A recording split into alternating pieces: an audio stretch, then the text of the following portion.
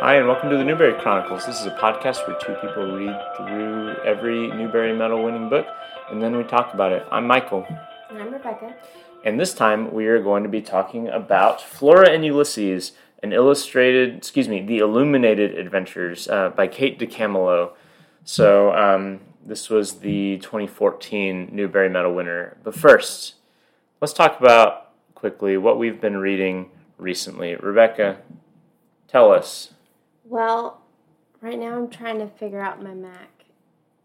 Rebecca just got a new computer because she got a new job. Yes, which is why I guess we should explain why it's taken us so long to record this episode. It's because there's been some life changes, guys, and they're all very good, but they've taken up a lot of time. So I have since navigated my list. I have a long list of things that I've read. And all of these except one have been ones that I've read, listened to for audiobooks. So I'm not going to give you a synopsis of all of them. I'm just going to kind of go through the list. Just to drive for the sake of time. And then if you want to email me about ones you have questions about, you can let me know. I'll email you. I'm bad at drive-by, so I might say a few things about some of these books. So you're anyway, going to be like those people who drive by and then stop in the middle of the street to talk to their friends who are also driving by. That's me. So I read Native Son by Richard Wright, which was my first and only Richard Wright that I've read, and it was very sad. And I was glad that I went into this book without knowing anything about it, really. But then I have this habit of, when I'm listening to audiobooks, forgetting who characters are. And so I try to look up like a character list on the internet, but then I always run into spoilers. So I'm kind of mad that I spoiled a part of this book that's pretty much known to everyone else as I was reading it. But I thought that book was very well done and also very sad. I read Prodigal Summer by Barbara Kingsolver, which was just fine. It was just fine. And I read Tomorrow and Tomorrow and Tomorrow by Gabrielle Zavine, which was phenomenal. I want to talk to everybody about this book, which everybody has been reading this book since 2022 when it came out, because it was on a really, really long wait list on Libby. And even me that doesn't care anything about video games really enjoyed this book, and the whole premise is around video games. It was very good. I read My Antonia and O Pioneers by Willa Cather, and I learned that I am not a fan of Willa Cather. Me neither. And I read Mad Honey by Jodi Picoult and Jennifer Finney Boylan. And that book was really great. And your Aunt Kathy Cooper suggested it to me. So Thank you, Aunt Kathy Cooper. That book was very good. I read Atlas of the Heart by Brene Brown, and I wished that I would have read it physically. I think that's one that I'd like to own because it's hard to listen to on audiobook, but she has a lot of wisdom. And I think it's helpful to just go back and explore things. Like many books about mental health and emotional well-being, those are good ones to have to refer back to as necessary.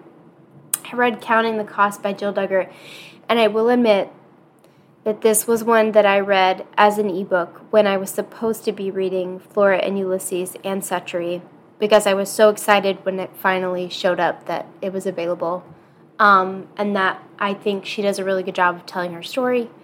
And I think she does a really good job of telling her, version of a story that she never consented to tell in the first place, So anyway, I would love to talk about that book with anybody, because Michael's probably, I know that Michael's tired of hearing about the Duggars from me, but that book was really good. I was really proud of her. And then, just today, I finished Midnight in the Garden of Good and Evil by John Brent. I don't know if that's how you say his name. And this book has been out since the 90s. And when I tell you that I was on a several-week wait list for this book, I'm not joking. And 8 people were waiting for it when I finished it because it is that good. It is that good. And people are still reading it.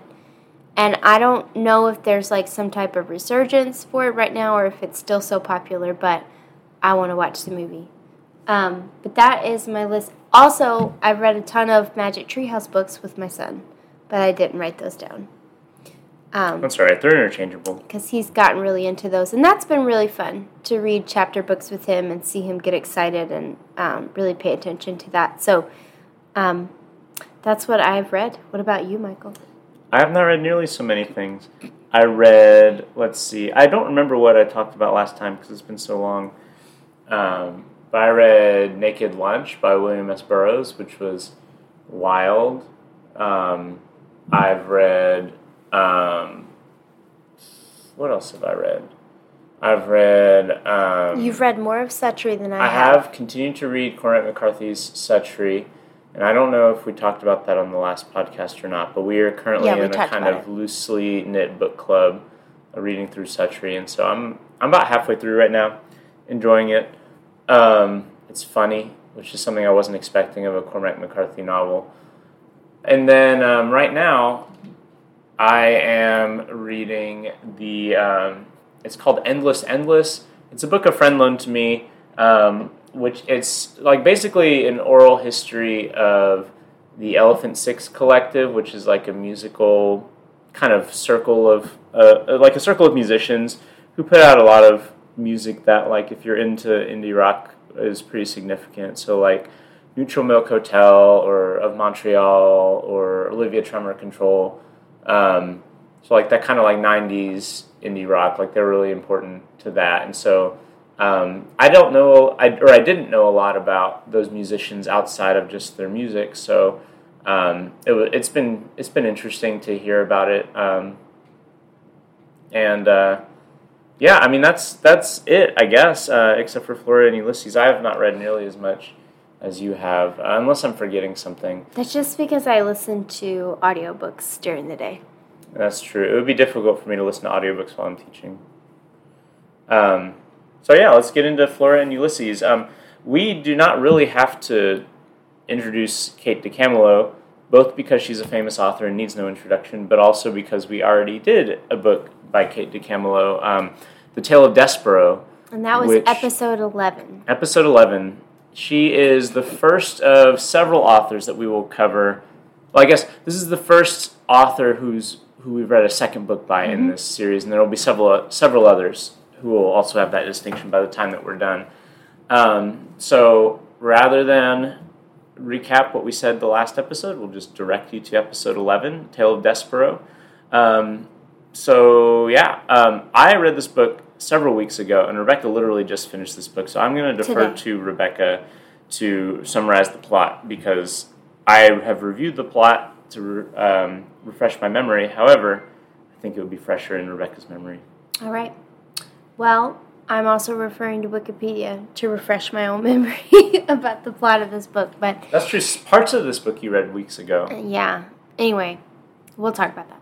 But this book is set in Vancouver, British Columbia, Canada. Flora Bell Buckman is the main character, and the book is told from her perspective. And she is a self-proclaimed... somewhat from her perspective. Mostly from her perspective. There are other perspectives as well.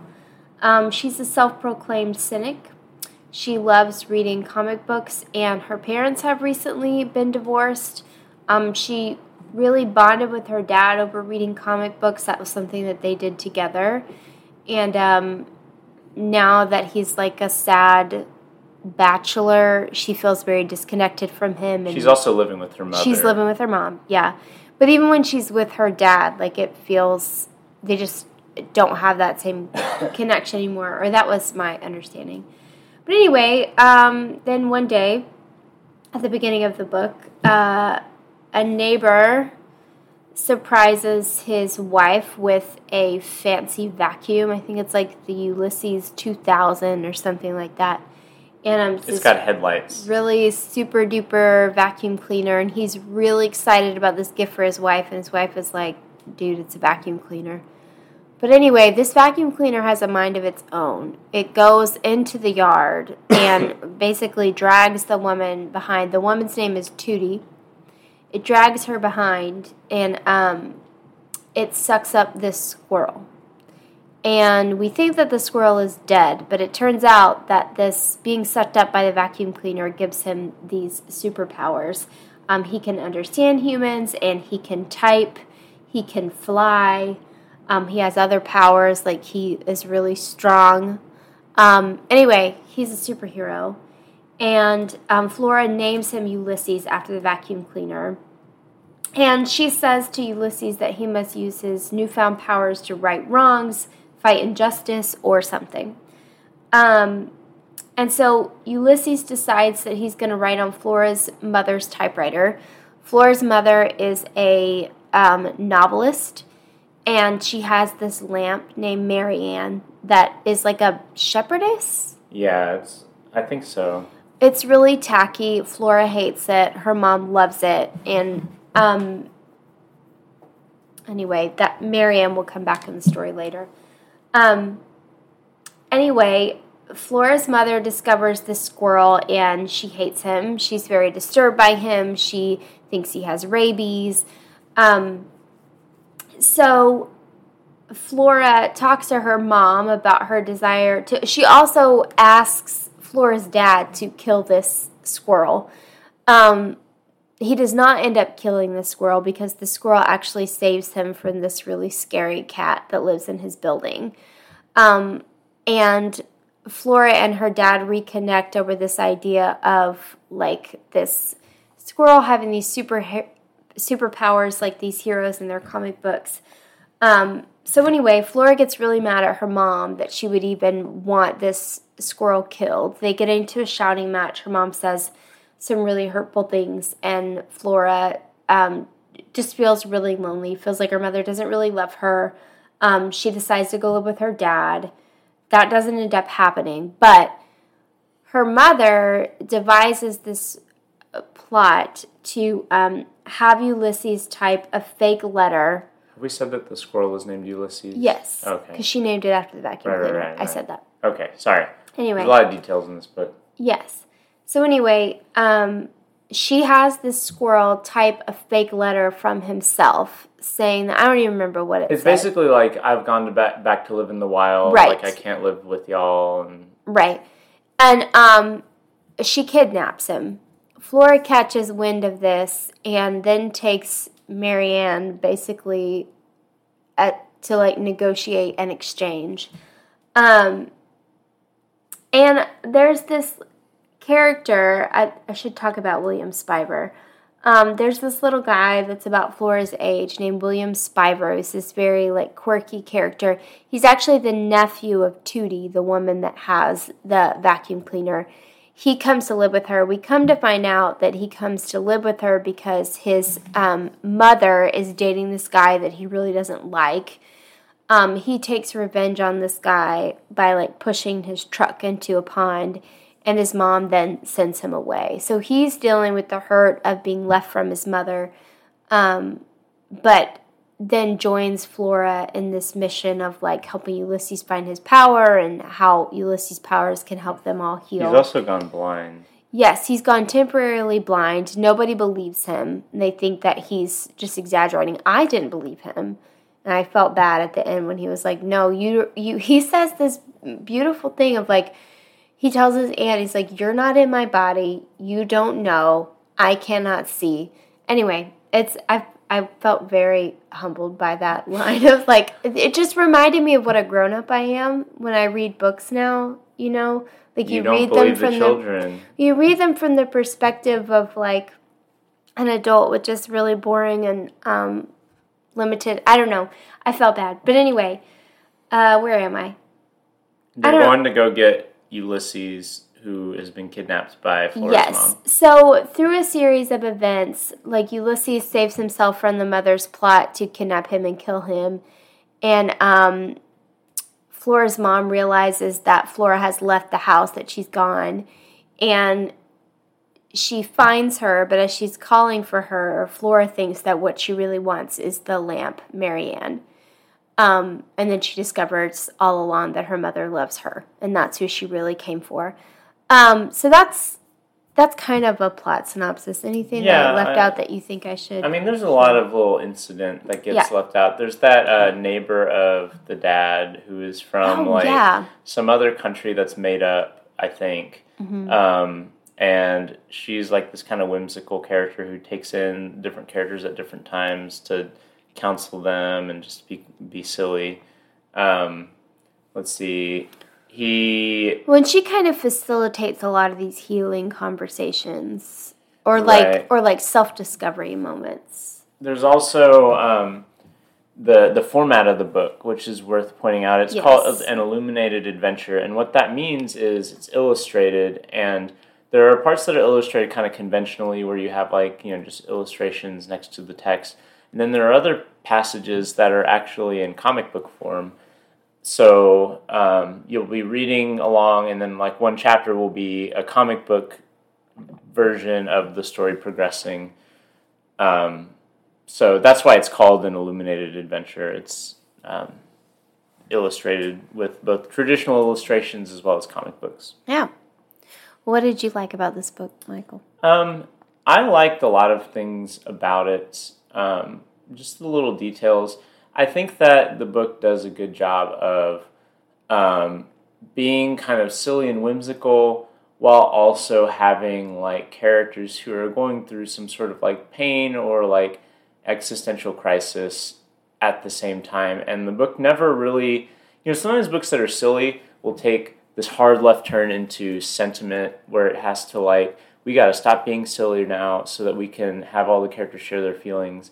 And the book never really does that. The book kind of stays in this strange, heightened, goofy tone the whole time, while also doing a really good job of, I think, showing how the characters feel. Something that I compared it to before we started, and something that I know that Rebecca is not a fan of, is the work of filmmaker Wes Anderson, which this reminded me of, because a lot of his films have this kind of highly artificial, very, almost closed off tone that engages in kind of silly or absurd stuff, but in doing so reveals these characters' inner lives and the kind of pain that they're going through. And this isn't as dark or involved as a lot of Wes Anderson stuff, but it did remind me of that, where the surface of it is very affected and kind of strange and has a lot of distancing effects to it. And then behind that is some character turmoil, interiorly, that a lot of the characters are using this whimsy as a coping mechanism. So Flora has her comic books, and the way that there's an element of this book that could be read as this entire framework is Flora trying to cope with the kind of splitting of her family now that her family is divorced, and she's doing it through the medium of comic books. And so all of this she's understanding through that sort of narrative framework, because it's her that convinces the squirrel that he is a superhero, for example.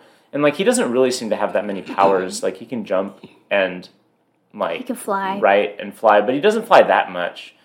And I don't know, she is the one kind of imposing this superhero framework on them, and it's a way for her to understand, because for a long portion of the book, the mom is the villain, and so it's kind of her working out the just the complicated feeling she has about her parents now that they've separated, and how living with her mother has kind of made her and her mother at odds. And so she's framing it as this kind of binary superhero villain narrative. And then you also have someone like William Spiver, who is also dealing with his own stuff, and he doesn't have narratives, but he does have this kind of smarter, smarty pants kind of demeanor to him that you can kind of tell is he's being precocious, because he's trying to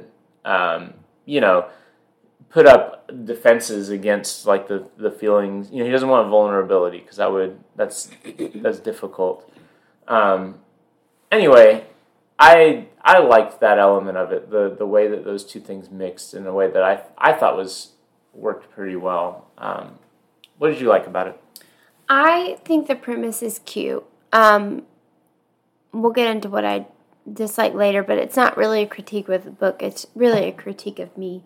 But anyway, I think the premise is cute. It's a funny idea. I really love the relationship between Flora and her dad, and just their shared love of comics and how that comes out throughout the book. And I don't know, I just think that's sweet.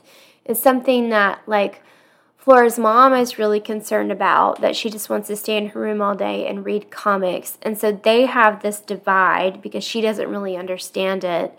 But Flora feels this divide because, like, she's not with her dad who understands. So when they kind of, like, understand each other through this shared love of comics, it's like any art that you share with somebody else. Like, the joy is multiplied when you share it with somebody. And I think we see that happen with them. And, like, he gets just so excited about this squirrel and the adventures of it all. So I think that whole relationship is really sweet. It is nice sharing stories with someone you love. Yeah, like you and I are doing right now. But yes, anyway. That very thing. I think all the emotional scenes hit just right, just like Kate DiCamillo does over and over again. She's just really good at that. Like, when they have this fight, Flora and her mom, like what her mom said, Flora says, I'm going to go live with my dad. I think her mom says something like, well, great, that would make my life so much easier.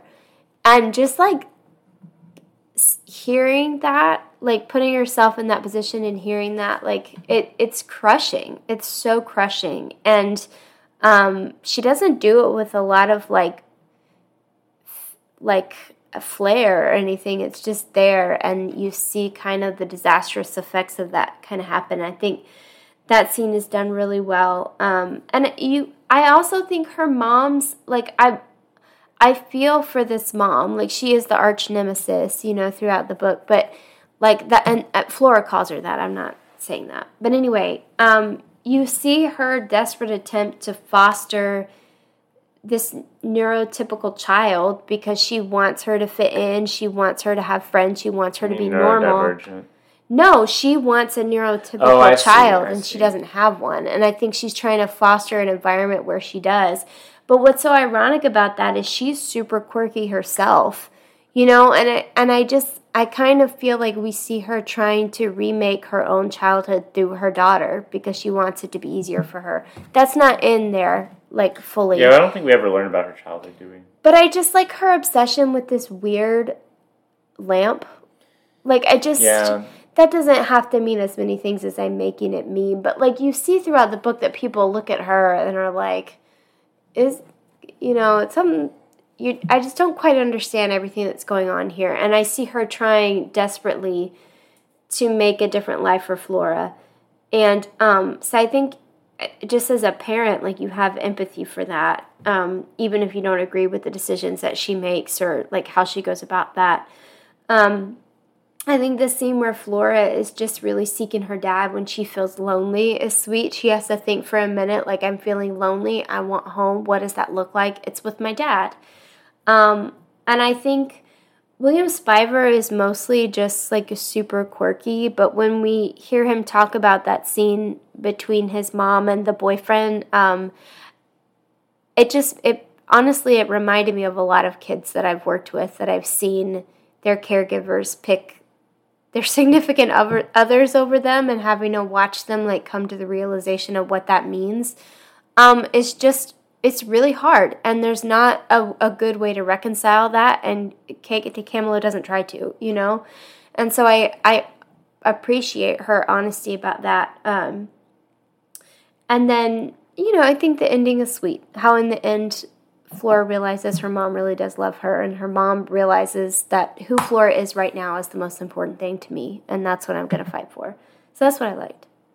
All right. I'm going to say what I didn't like, and then I'll let you say what you didn't like. Okay. Isn't that what we always do? I meant that I wanted to go first. Well, we switch back and forth. Okay, so I think it's less about things I didn't like in this book and just things that I don't think worked as well as maybe I would have wanted them to. I guess, like, part of it is the only other Kate DiCamillo book I've read is Tale of Despero, and that is a consistently surprising book where you have this unfolding plot and things are always happening in ways that make, like, each successive chapter makes the book feel bigger. And so I guess that's kind of what I'm comparing this to. And this book is kind of like Despero in the sense of there's an animal sidekick, and there is this kind of unfolding plot that has like kind of silly elements. It's got kind of a genre framing of it. Like Despero had like the fairy tale framework, and this has the superhero framework. But I think that as the book goes on, some of what happens ends up being merely just like it's very like this book is very full of incident, but I'm not. It a lot of times feels like it's spinning its wheels, not because what's happening is bad, but then when you reflect back over, like, okay, what all happened here? Like, there's all sorts of kind of kooky stuff that happens that's like, oh wow, what's going to happen now in the moment? But then when you reflect over it, I don't know how much it adds. For example, I know that she's mainly there to allow William Spiver to be there, but Tootie, the neighbor, I never really felt what was I supposed to do with her. Like, she's silly and kind of funny, and she's always just kind of like this flighty, like, airheaded person who's, willing to go along with what the kids want to do and helps them at certain points. Like, I get her function in the narrative, but, like, I wonder, we spend a lot of time with her at times, and I wonder how much that time was worth in the context of the book. Like, I guess what I'm saying is this book feels longer than it needs to be, and I feel like that there's ways in which it could be more efficient or trimmed down, just because it's so busy all the time. You have all these little quirky little anecdotes and little cul-de-sacs that the narrative takes, and I don't dislike anything that's in here, but as a whole, I kind of wish it were less shaggy. It just doesn't feel as tightly constructed as Despero. Overall, I liked it, but by the end, I was kind of ready to be done with it, and a little bit before it ended. I think I just got kind of maybe a bit fatigued by how busy it ends up being, without the feeling of a constant like forward momentum. I don't know. What do you feel? Yeah, I feel those things too. I will, to give the book credit, I feel like I've been an irresponsible reader because I have not prioritized this book, and so I started it a long time ago, and I've just kind of read it really slowly. So I don't feel like I've devoured it in the same way that I have other books where I can like speak about it better. This is not, as you kind of alluded to with the Wes Anderson sort of thing, I can appreciate this, but it's not like my go-to book.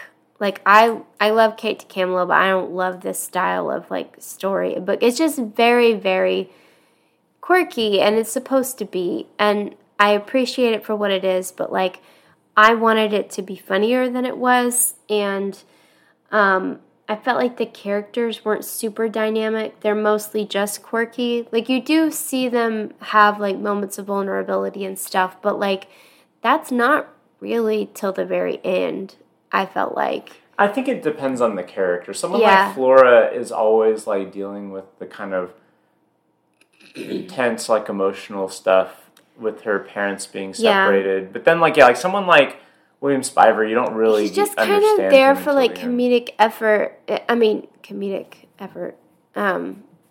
Relief. Yes, until the very end. But even then, like, I'm glad we know his story. I don't know. The other thing about it, and this is like I feel like a limit of mine, a bias of mine. I like animated movies. I really do.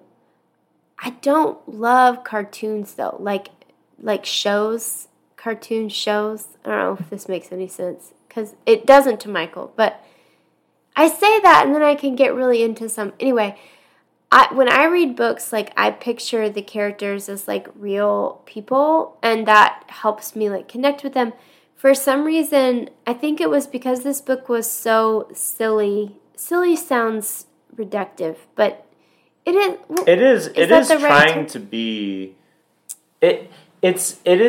to be like whimsical, yes, and off the cuff and a little bit like goofy in ways that are, it's like a tone thing where the tone is meant to be light and almost like half joking all the time, but not in a sarcastic way, just in a way that like almost like a Dr. Seuss story or something like that, where the tone is really bubbly and is constantly introducing like strange little ideas and weird little occurrences. Right. So I think because of that tone combined with the illustrations that are throughout the book, I just couldn't shake in my memory, like it was a cartoon the whole time I was reading it, and I just felt like because of that I couldn't fully connect with the characters because of my own bias about silly cartoons. Is that fair? Like, so these are not critiques of the book. These are more critiques of me. I think that makes sense.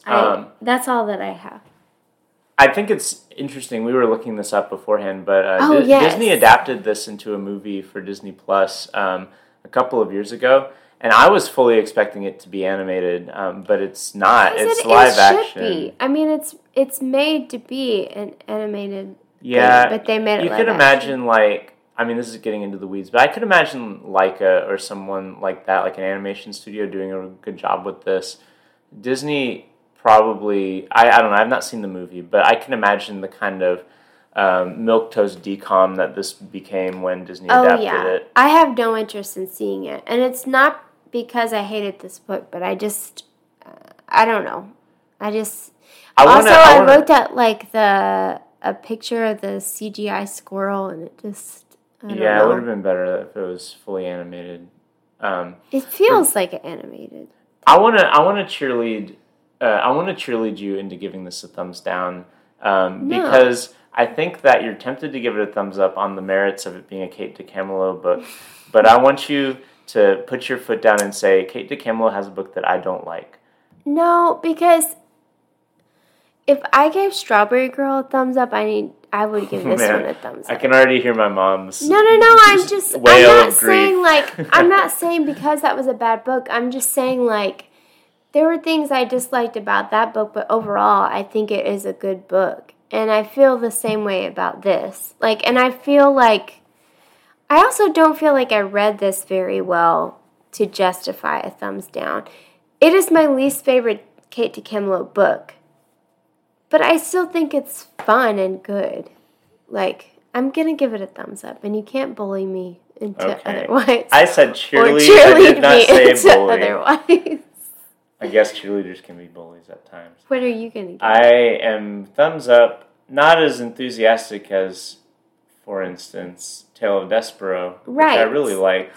And I think I was also just mad as I was reading this because, like, I still feel like Because of Winn-Dixie is the best book that I've read by Kate DiCamillo. I think it's her best work. And it just got the honor. It didn't win. It won many other awards. Did we look and see what won instead of Because of Winn-Dixie? I have looked a few times, but I always forget. So it's just like, it's sad to me that I think that book was so much better, but this is a book that won. I don't know. But that's a silly, I don't know. I think, any interaction that you have with the book, you're bringing your baggage from just who you are with it. Because of... It was A Year Down Yonder by Richard Peck. I've read a Richard Peck book, and I don't remember it impressing me. So we're going to say that Because of Winn-Dixie was robbed, even though I've not read Because of Winn-Dixie. Yeah. Maybe the next time we do 2000s, we'll read that one so that we can revisit this conversation. We'll read Because of Winn-Dixie? No. A Year Down Yonder. When we get back to the 2000s, that's a book we can choose, which will be a while. Yeah, so all of our 2000s books are going to be Kate DiCamillo themed, even if they're not about Kate DiCamillo. So any last thoughts about this here book? No, I was telling Michael, this is one I think we could have read with our son. He's 4, and we've just started reading chapter books with him at night, and he's getting really into it. And we've mostly just done Magic Treehouse books, and he's really enjoying those. But he liked Captain Underpants. He did like Captain Underpants, and he liked those dumb. I shouldn't say that's mean of me to say. Those dog, cat, man, whatever they are. the author of Captain Underpants wrote some graphic novels. Yes. That Jarvis likes, our son, and Rebecca clearly does not. Thumbs down on the. I just don't understand them. But I think that this book, Flora and Ulysses, it would have been fun to read with him. I think he could have trekked with it, and I think it would have made me enjoy it more reading it with him. Do you think an element of you being less enthusiastic about it, like, do you think this is geared toward younger kids than the other books? I don't know, because it deals with some pretty mature themes. Yeah, and I guess the protagonist is like, what's she supposed to be, like 10 or something? She's 11. Yeah. I don't know. Yeah, I guess thinking about it, I wouldn't say that this is for particularly younger readers than Desperate. But I could see a really young reader like thinking this superhero squirrel that could type was cool. I don't know. That was something I forgot to say. The poem that Ulysses writes at the end, I think, is so sweet. I do like the poems that Ulysses writes. They're kind of silly. But the one at the very end was very, very sweet. It is. It was a great way to end. Why don't you end this episode with that? We'll end this episode with that, and then we'll talk about our next book. So this is Epilogue, Squirrel Poetry. Words for Flora. Nothing would be easier without you, because you are everything, all of it. Sprinkles, quarks, giant donuts, eggs sunny side up. You are the ever-expanding universe to me. I thought that was so sweet. Yeah. Well, and a lot of those, too, are references to the book. Yes. Like, he has donuts at one point with sprinkles. Yeah. See, how can I give a book that ends in that way a thumbs down? I can't. And I won't. I have an anxiety. Anxiety is too strong a word. I have a misgiving that we're being too forgiving on this podcast. Because it's Kate DeCamillo? No, I just mean in general. I think there are books that in retrospect we don't actually regard very highly, but that we give them thumbs up. I think we've become more confident in giving things softies. Thumbs down.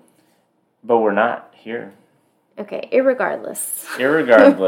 Our next book is going to be from the 2020s. There's only a few 2020 books to choose from, but we are choosing one of them, and it's actually the most recent Newbery Award winner as of this recording. So this is the 2023 Newbery Medal recipient, Free Water, which is by Amina Lukman Dawson.